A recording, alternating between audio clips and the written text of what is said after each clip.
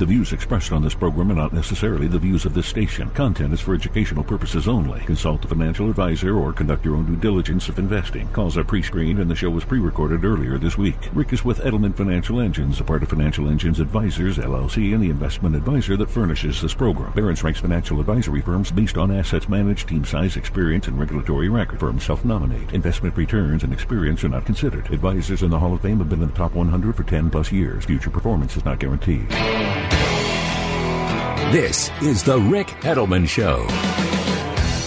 Barron's ranks Edelman Financial Engines the #1 independent investment advisor in the country.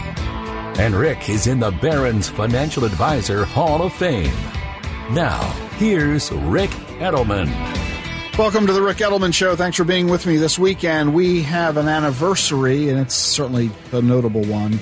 It was on March 13th of 2020 that former President Donald Trump declared the coronavirus pandemic a national emergency. President Trump's announcement unleashed billions of dollars in federal aid for state and local governments, and we all know far too painfully what has happened in the year since.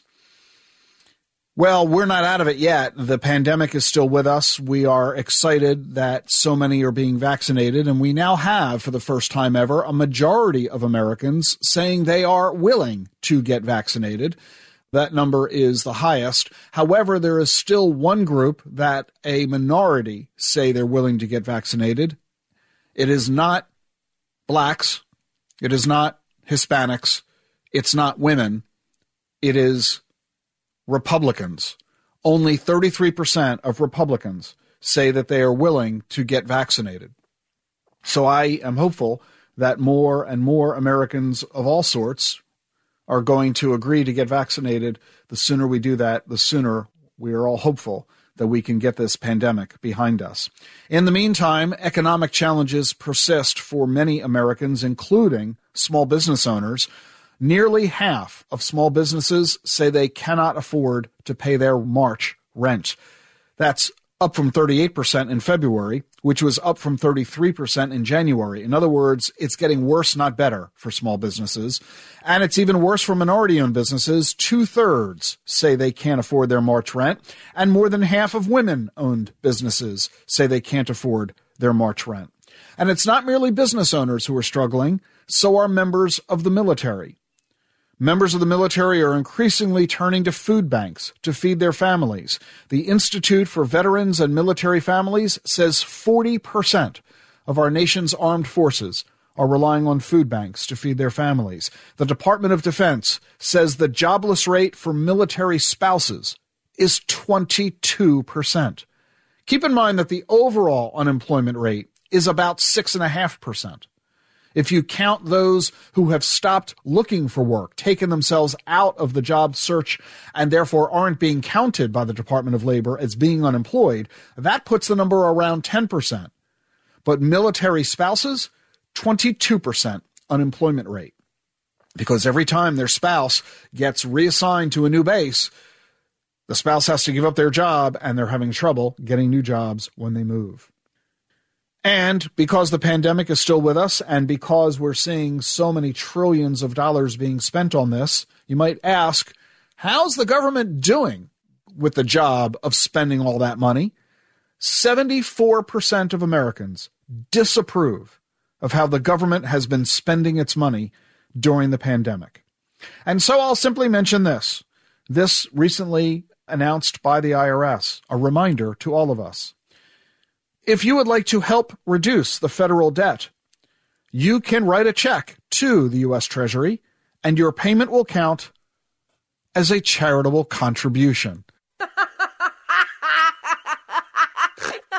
If you itemize, that is, and deduct contributions on Schedule A, your payment is deductible. If you don't itemize, up to $300 of cash contributions, $600 if you're married, qualify as a deduction if you want to help pay down the $22 trillion federal debt. I created a little bit of controversy last week. It was unintended, but I do that sometimes.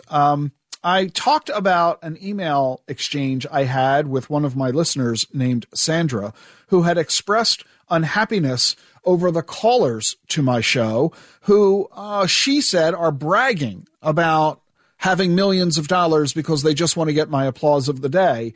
And I responded to Sandra on the air saying that they're not bragging, they are troubled.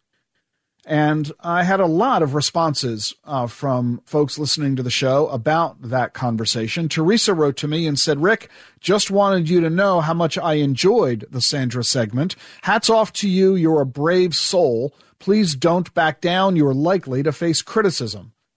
I was a little surprised at that. Wasn't quite sure why. But then I got an email from Sean. He said, Rick, I feel Sandra's pain and I hear her frustration as you read her words. I think you were a bit harsh. Unfortunately, I think you may have lost Sandra. I'm not going to call it victim blaming, but you did give her a tongue lashing for venting her very real frustrations.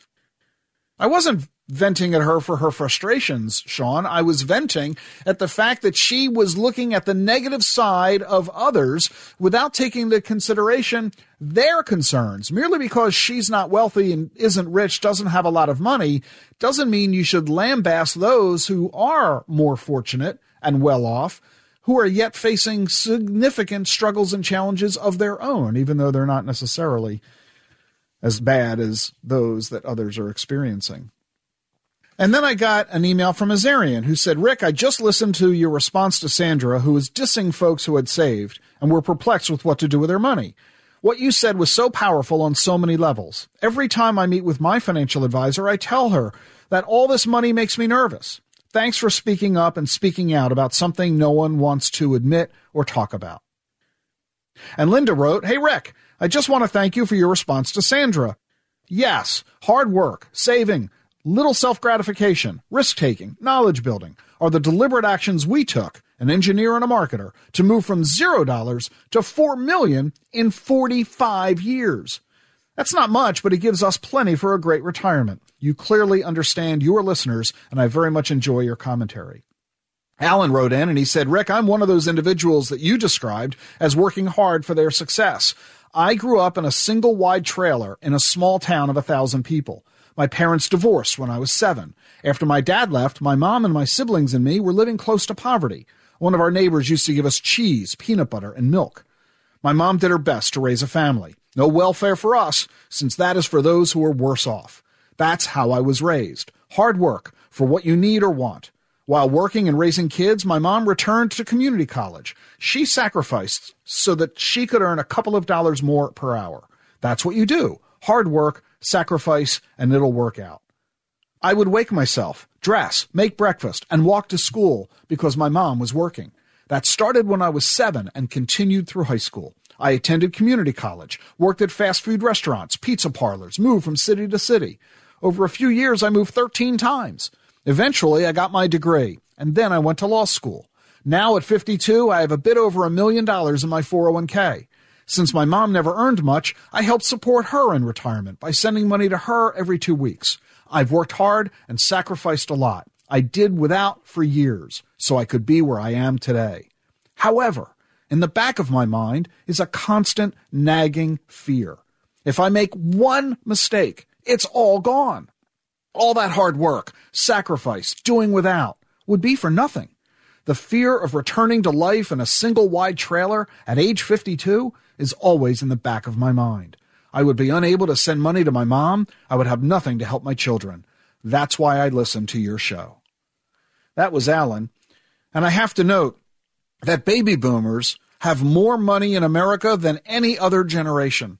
There are 12 times more baby boomers who are millionaires than millennials. 38% of millionaires are over the age of 65. Only 1% of millionaires are under 35. And so it's understandable if younger folks listening to the show who are constantly hearing callers who tend to be older, who have money, to say, oh, I'm disapproving of them and they're flaunting their wealth. No, they're not. They're just reflecting the fact they've been working at it for 10 or 20 or 30 years longer than you. You do what they do for as long as they do it, you'll probably end up just as well as them. And then I had one final email from Michael, and he said, hey, Rick, can I have the applause of the day? I've been listening to your show for years, and I feel I'm doing great. I'm just emailing you to brag. No, Michael, you don't get the applause of the day. We are not here to throw sand in other people's faces. That's not the point. Sandra had a very real concern, and my message isn't, Sandra, you're doing things badly. My message is, Sandra, don't feel badly because others are doing well. And Michael, let's not gloat. I'm Rick Edelman. You're listening to The Truth About Money. 888-PLAN-RICK, rickedelman.com.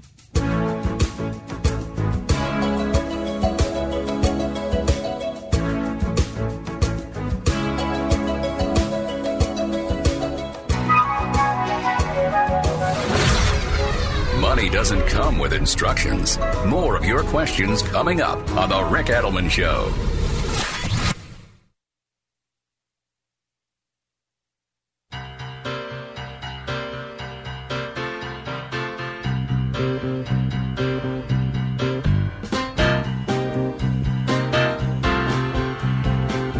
Welcome back to the Rick Edelman Show. March is Women's History Month. Let me give you some facts about women's history. Women in America were not allowed to own property until 1862. Women couldn't vote until 1920. And women couldn't even apply for credit cards in their own name until 1974. Today, it's a lot different. More women graduate from college nowadays than men, and women hold more than half of all jobs. Kamala Harris is the first female vice president. Janet Yellen is the first female secretary of the Treasury. More than 25% of the members of Congress are women, the highest percentage in history. 40% of women are the primary breadwinners in U.S. households, and women own a third of all small businesses in America. Women also hold more than half of all the management and professional jobs throughout this country. And women today control 51% of all the wealth in the U.S. That's $22 trillion.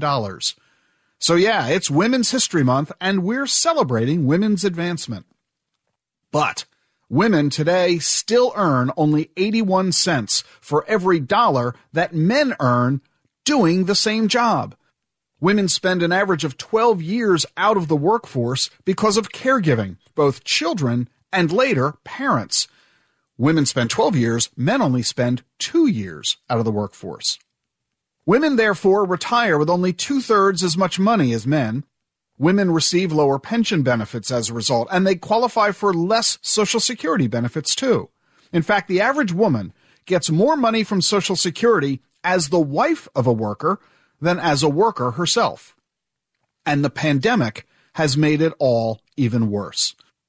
The worst-hit industries employ more women than men: travel, education, health services, retail, and women have therefore accounted for 55% of all the job losses throughout the pandemic. Women are spending on average 7 hours a week more than men on childcare. They spend 5 hours more per week caring for the sick and the elderly, and they spend 7 hours more per week on housework. And if all that's not enough, women outlive men by an average of 5 years. The average wife becomes a widow at age 59. And half of all widows in this country earn less than $25,000 a year. In fact, 750,000 widows live in extreme poverty.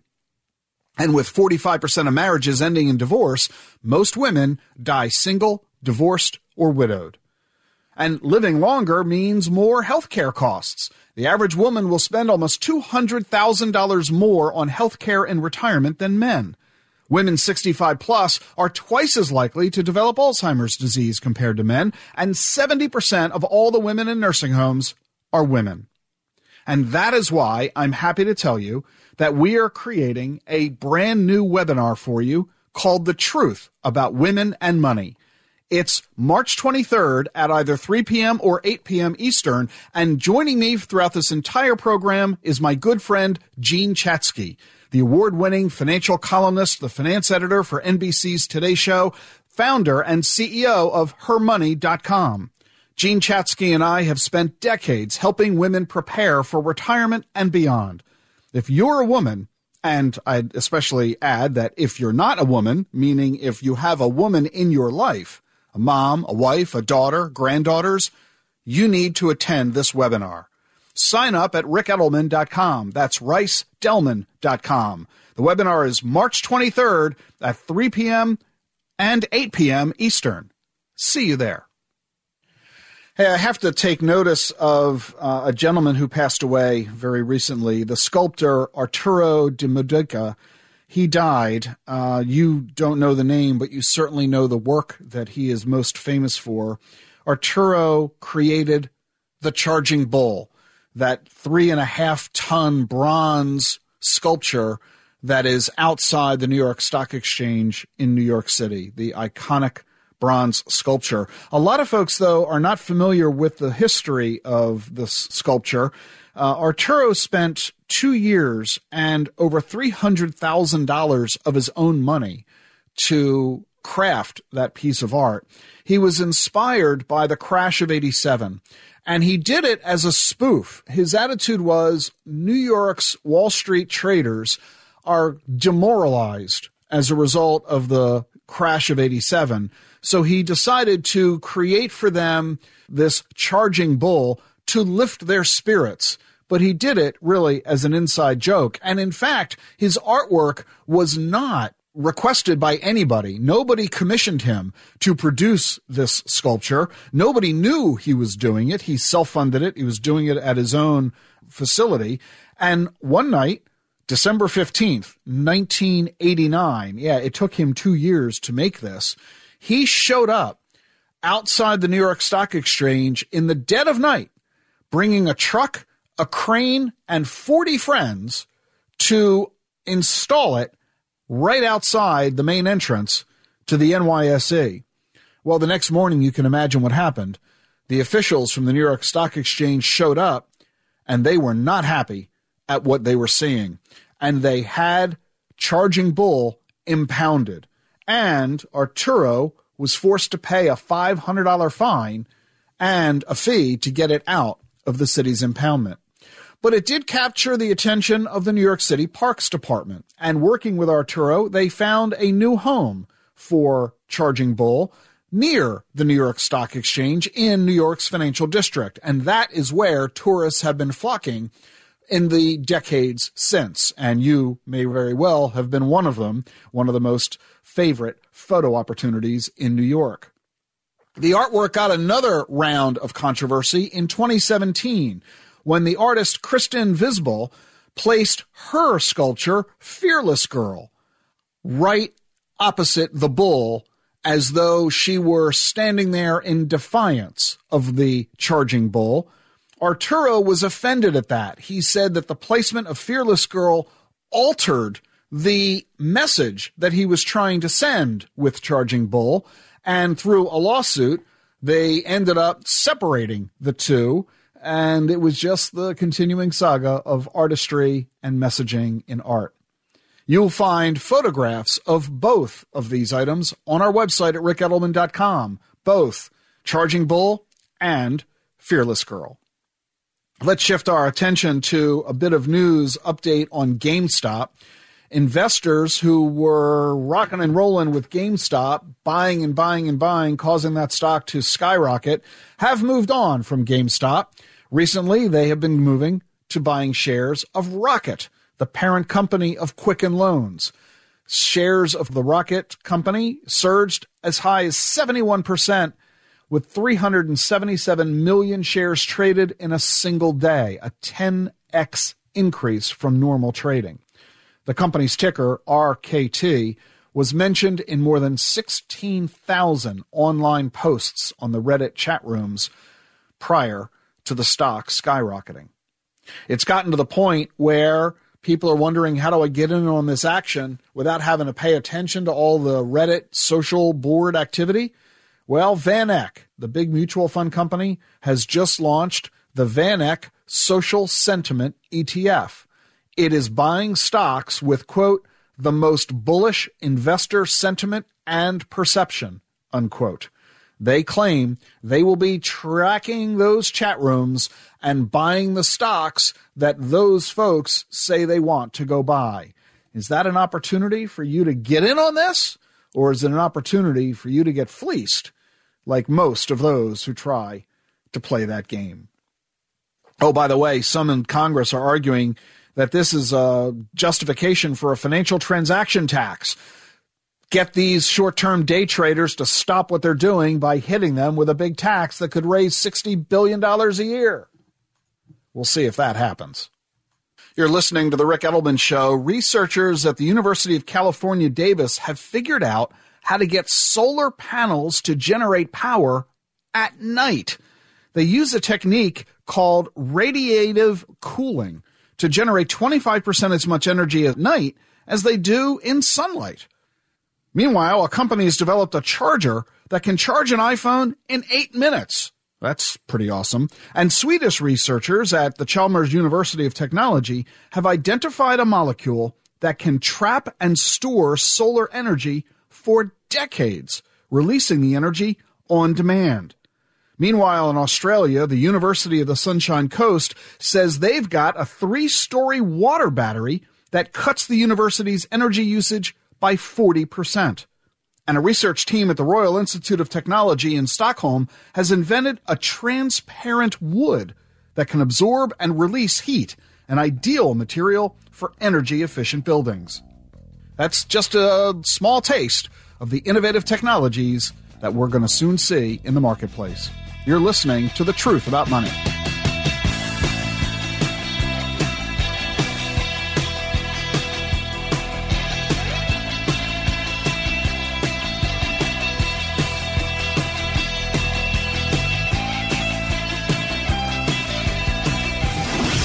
With the author of the New York Times bestseller, The Truth About Your Future, coming up on The Rick Edelman Show.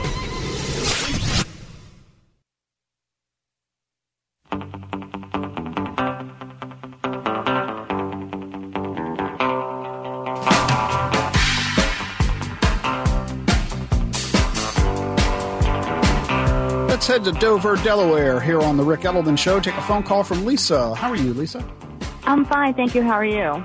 Doing so well. Thanks so much. How can I help you today? Well, I had a question I've been pondering about for a while. I actually inherited around $80,000 a year ago this past January. My total debt's $15,000. I have used $12,000 of that $80,000 as a down payment on a new car. Is that part of the 15? That being part of the debt. The remaining is 2 credit cards that I have. I've put the money in a rewards checking account. I know nothing about investing. I'm afraid to lose any of my money and want the money to work safely and as hard as possible for me. I'm not sure how to go about this. Lisa, how old are you? I'm 57. Are you married? Yes, I am. Do you have children? Grown children, yes. And are you working? Yes. What's your income? My personal income is around $40,000 a year. And your husband's? Maybe $75,000 to $100,000. He owns his own business. And do you have other savings and investments aside from this inheritance? I have personally, I have an additional savings account, an additional checking account. But I keep the balances fairly low there. I have a little bit that goes in there each month or each pay period. And how about your husband? We don't have one of those structured, traditional, old type of marriages. I pay my bills, he pays his. Are you satisfied with that structure? I am. And I'm sorry that you've had a loss in your life. Who passed a year ago? My father. I'm very sorry to hear it. Oh, thank you. And so you have no investment experience yourself, from what I'm gathering? Not at all. Where you're working, does your employer offer a retirement plan? They do. I work for the state of Delaware. They do offer some type of defer, but I've not checked into that. Got it. Okay. So how much money are you spending on a monthly basis? I'm going to say roughly $1,500, and that includes bills and incidentals, groceries, and things like that I do myself. You mentioned that you had $3,000 in credit card debt. I usually pay 3 to 4 times what the minimum balance due is. Got it. So you mentioned that you don't want to lose money. Tell me why you fear losing money in investments. My biggest reason is because of where that money came from. And you feel an obligation to be a proper steward of the money in honor of your father. Exactly. Got it. And that's perfectly understandable. Do you know where your father accumulated that money? Years of hard work. Did he have money in a brokerage account or mutual funds or 401k? Did he have money there? To my knowledge, he only had CDs. Okay. So let me give you some advice. The fact that your father was not an investor helps explain why you aren't an investor either. Because the traits we often have in life are provided to us through our upbringing. This is why children of actors tend to become actors, and children of doctors tend to become doctors, and children of investors tend to become investors, and children of savers tend to be savers, and children of spendthrifts tend to be spendthrifts. What do they say? The apple doesn't fall far from the tree. So first, I want you to pay off the rest of those credit card bills. The amount of money you're spending in interest is dramatically more than the interest you're earning on the savings on that cash. All right? Okay. Next, I want you to join the retirement plan that is offered to you by your employer. The next thing that I want you to do is to take the remaining cash you have and leave it where it is. And I want you to read a book called The Truth About Money. Okay. It's a great book. Do you know why I say that it's a great book? Tell me why. Because I wrote it. Oh, okay. So I want you to read this book, which, by the way, was named Book of the Year when it was first published in 1997 and was an instant bestseller. And this book is written really for you. It's written for people who don't know much about money or investing. And it doesn't just cover the world of savings and investing. It also talks about wills, and it talks about retirement, and it talks about buying versus leasing cars. It covers pretty much the whole gamut of personal finance. And the reason I want you to read this book is because it'll give you information that you have not obtained from your parents. You didn't get it at school. You haven't gotten it from your employer. So I want you to learn about the world of investing to help you decide if you like the idea of investing. In other words, I'm not going to try to persuade you to take risk with your money and invest it into the stock market because we know the market is risky, we know it's volatile, and I don't want you to invest today and have it lose tomorrow and you'll feel terrible and filled with guilt and how you've mismanaged your dad's legacy. I don't want to do that. I'm not going to suggest you do anything different with your money. I'm simply going to suggest that you begin to educate yourself. And The Truth About Money is really fun to read. The footnotes are hysterical, if you ask me. It's full of charts and graphs and cartoons and funny quotes. You'll really enjoy reading this. And you don't have to read the book cover to cover. You can go straight to the sections on the book that talk about investing. And once you read that, you'll then be able to be in a position to decide if you want to continue leaving all of your money where it is in the bank, or move some of it, not all, just some of it. In other words, let's take some baby steps. No dramatic changes, no big, huge decisions. Let's just take some baby steps. Pay off the credit card debt, keep paying it off every month in full, join the retirement plan at work, and read the book. Okay. So you suggest once I do pay those credit cards off, to go ahead and use them here and there and just pay the balances off. Don't just let them sit with a zero balance. Right. In other words, you can continue to use the credit cards. That's great. I love credit cards, but I want you to pay the bill off every month when the bill shows up. Okay. Okay. Got it. That way you're not paying interest on the use of the money. Right. And I'm going to put you on hold. Off air, I'm going to get my team, my producers of the show are going to get your address, and we're going to mail you a copy of my book. Oh, awesome. I was going to go ahead and look for it as soon as we finish talking. Well, I want everybody else to go to Amazon and buy it online. But for you, I'm going to send you a copy of the book. I really appreciate that. I do. I know it's something, too, that my husband will be interested in reading with our age. We're the same age. Of course, you know, we're thinking about retirement and what have you. And he's in a different position from me being a business owner. with property and what have you. So I think he'll enjoy reading it as well. I'm really glad you said that because I was hoping to get your husband engaged in this conversation. All right. Thank you so much. You're very welcome. That was Lisa in Dover, Delaware, here on the Ric Edelman Show, 888-PLAN-RIC, and the book, The Truth About Money, available at your favorite booksellers online. You got a question for me? You know, you could record your voice on your smartphone and send me the file to askrick@rickedelman.com. I got an email from Doug with his audio recording. Here's his question. Rick, this is Douglas from Vienna, Virginia. My father has a significant amount of stock that he is considering using to benefit his grandchildren. The most immediate option we have been discussing is supporting some of their college expenses.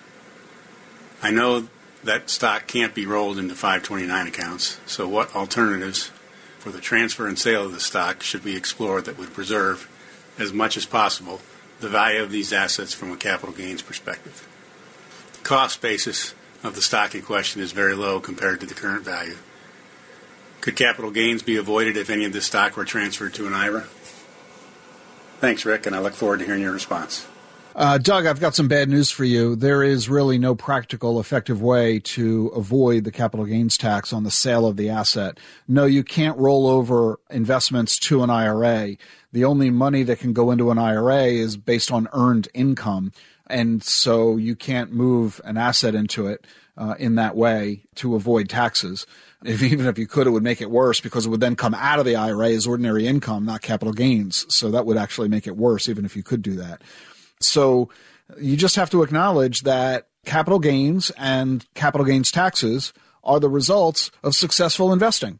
So congratulations. I mean, there are worse problems to have. You know, if you don't want to pay a capital gains tax, that means you don't want capital gains, and that means you want losses from your investments. Well, I don't think you really want losses. So you just have to grin and bear it. You just have to hold your nose and write the check when you liquidate those assets and pay the tax. I mean, there are some possible games that people play, such as transferring the securities to other family members who are in lower tax brackets, but that is usually not a very practical or available thing to do based on the dynamics of the household or the amount of money involved. So the short answer is you make the money, you pay the tax, you move on. I'm Ric Edelman. You can do what Douglas did, and that is to send me your voice recording from your smartphone to askrick@rickedelman.com. Stay with us.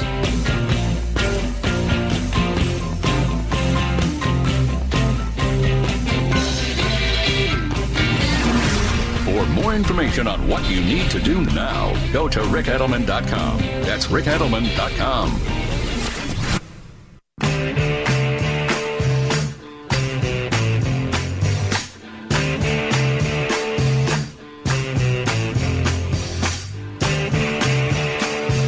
Let's go to the phones. Off to Woodbridge, Virginia, here on the Ric Edelman Show. Christine is with us. Hi, Christine.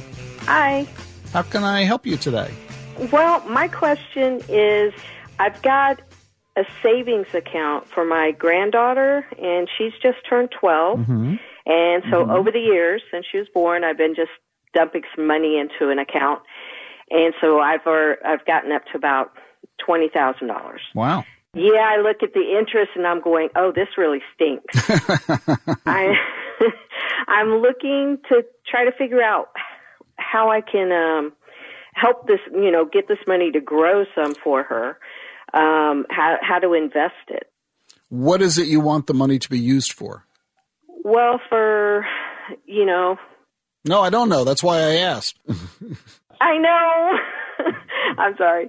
So not for school. So a 529 is more something that her parents are going to take care of. So This is like for big events in her life, that she chooses to do. Like, you mean weddings? Yeah, like car, wedding. Got it. Whatever. So we've got three different ideas: car, wedding, house. Those tend to come at very different ages. Car can come as quick as 16, just as soon as 4 years. Wedding might not come for 10 or 15 years. A house could come 10 to 20 years. So the reason I'm highlighting this is that the date we think the money will be used has a huge impact on the investment we would recommend. In other words, if you're thinking of a car in as little as 4 years, then I would say keep the money where it is, because if you're going to use the money in a relatively short period, who knows what the stock market might do in a relatively short period of time. But if you're more like thinking of wedding and house, which is more like 10 plus years away for either of those, then we can be more aggressive in the investing and use mutual funds that invest in stocks, for example. And if you're not sure, or more accurately, you want to do it all, then I would say do a little bit of it all. Leave some of the money in the bank, put some of the money into stock funds. Okay, so I think that's what I would like to try to do, and kind of went and looked stuff up and realized I don't know what I'm doing. Mutual funds. No, wait. Let's start with the premise that you don't know what you're doing. I don't know what I'm doing. Then stop trying to do it yourself. Okay.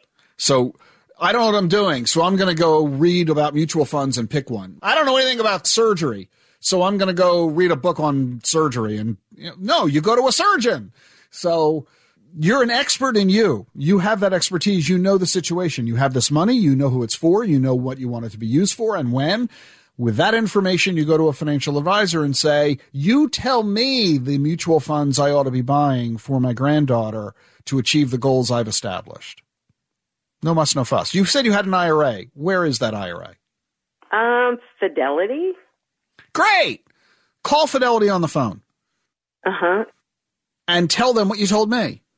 I've got $20,000 for my 12-year-old granddaughter. I want to save the money for her to buy a car in 4 years. Some of the money held back for weddings and houses. What mutual funds do you recommend at Fidelity for her? It's that simple. It's that easy. Okay.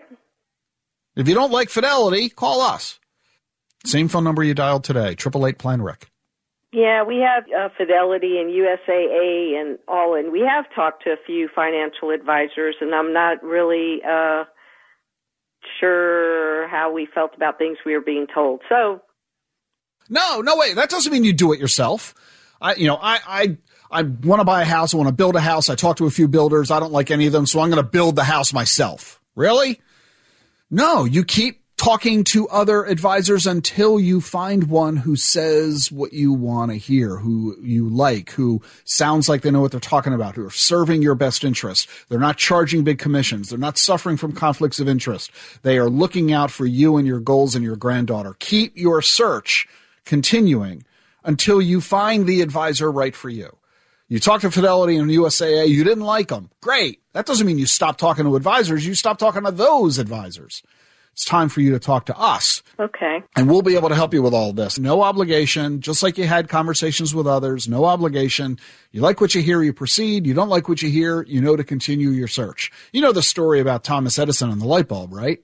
10,000 experiments to create the light bulb. And somebody said to him, you failed 10,000 times? And he said, no, I simply found 10,000 ways not to build a light bulb. He kept going until he found that it was a cotton filament that worked. You do the same thing. Keep searching for the cotton filament. Search until you find the advisor who's right for you. Just because you found 3 that aren't right doesn't mean you stop your search. Got it. Christine, thanks for calling. All right, thank you. That was Christine in Woodbridge, Virginia, here on The Rick Edelman Show. 888-PLAN-RIC. Time now for a visit from my wife, Jean Edelman, here on The Rick Edelman Show. Jean, co-founder, of course, here at Edelman Financial Engines, with a degree in consumer economics and a specialty in nutrition, and an expert in macrobiotic cooking. Jean here with her weekly segment, everybody's favorite of the show. Jeannie. Hi, everybody. Great to be back. The word that's floating around in my mind this week is believe. What a wonderful, powerful, beautiful word. Think about when someone looks you in the eye and says, I believe in you. You feel like you can take on the world. Your bucket of confidence, it is filled to the brim. And what about when we say, I believe in myself. I believe I can. And then you fill in the blank. We are invincible, and we can accomplish all that we put our mind to. This past year has given us much opportunity to restate our I believe statements. So here's a few of mine, and as I'm going through them, maybe think of some of yours. I believe in prayer. I believe in angels. I believe we can make choices and changes in our life that create health.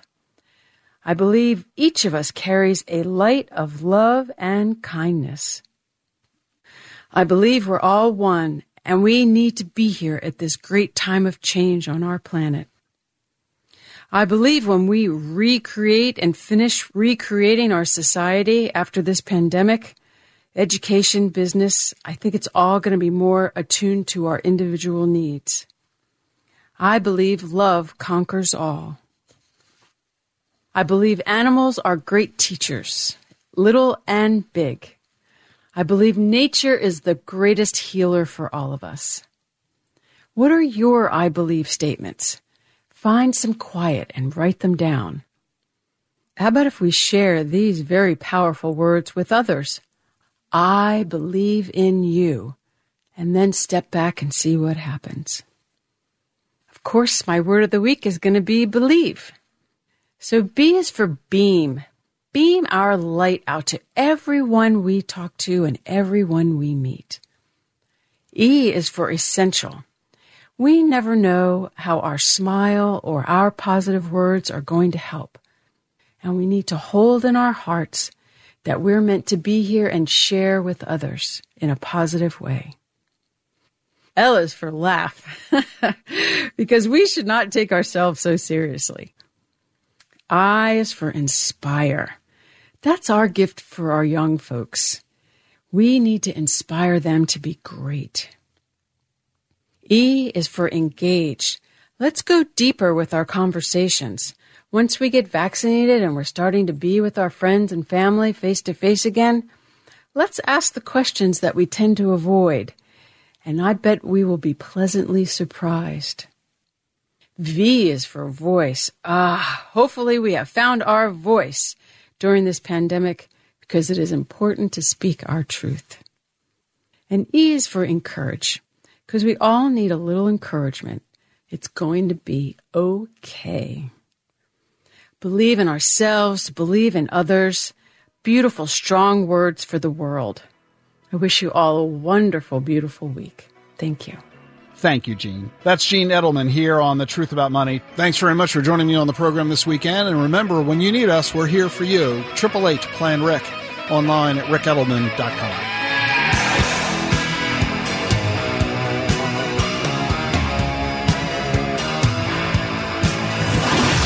Providing personal finance advice for over 25 years. This is The Rick Edelman Show.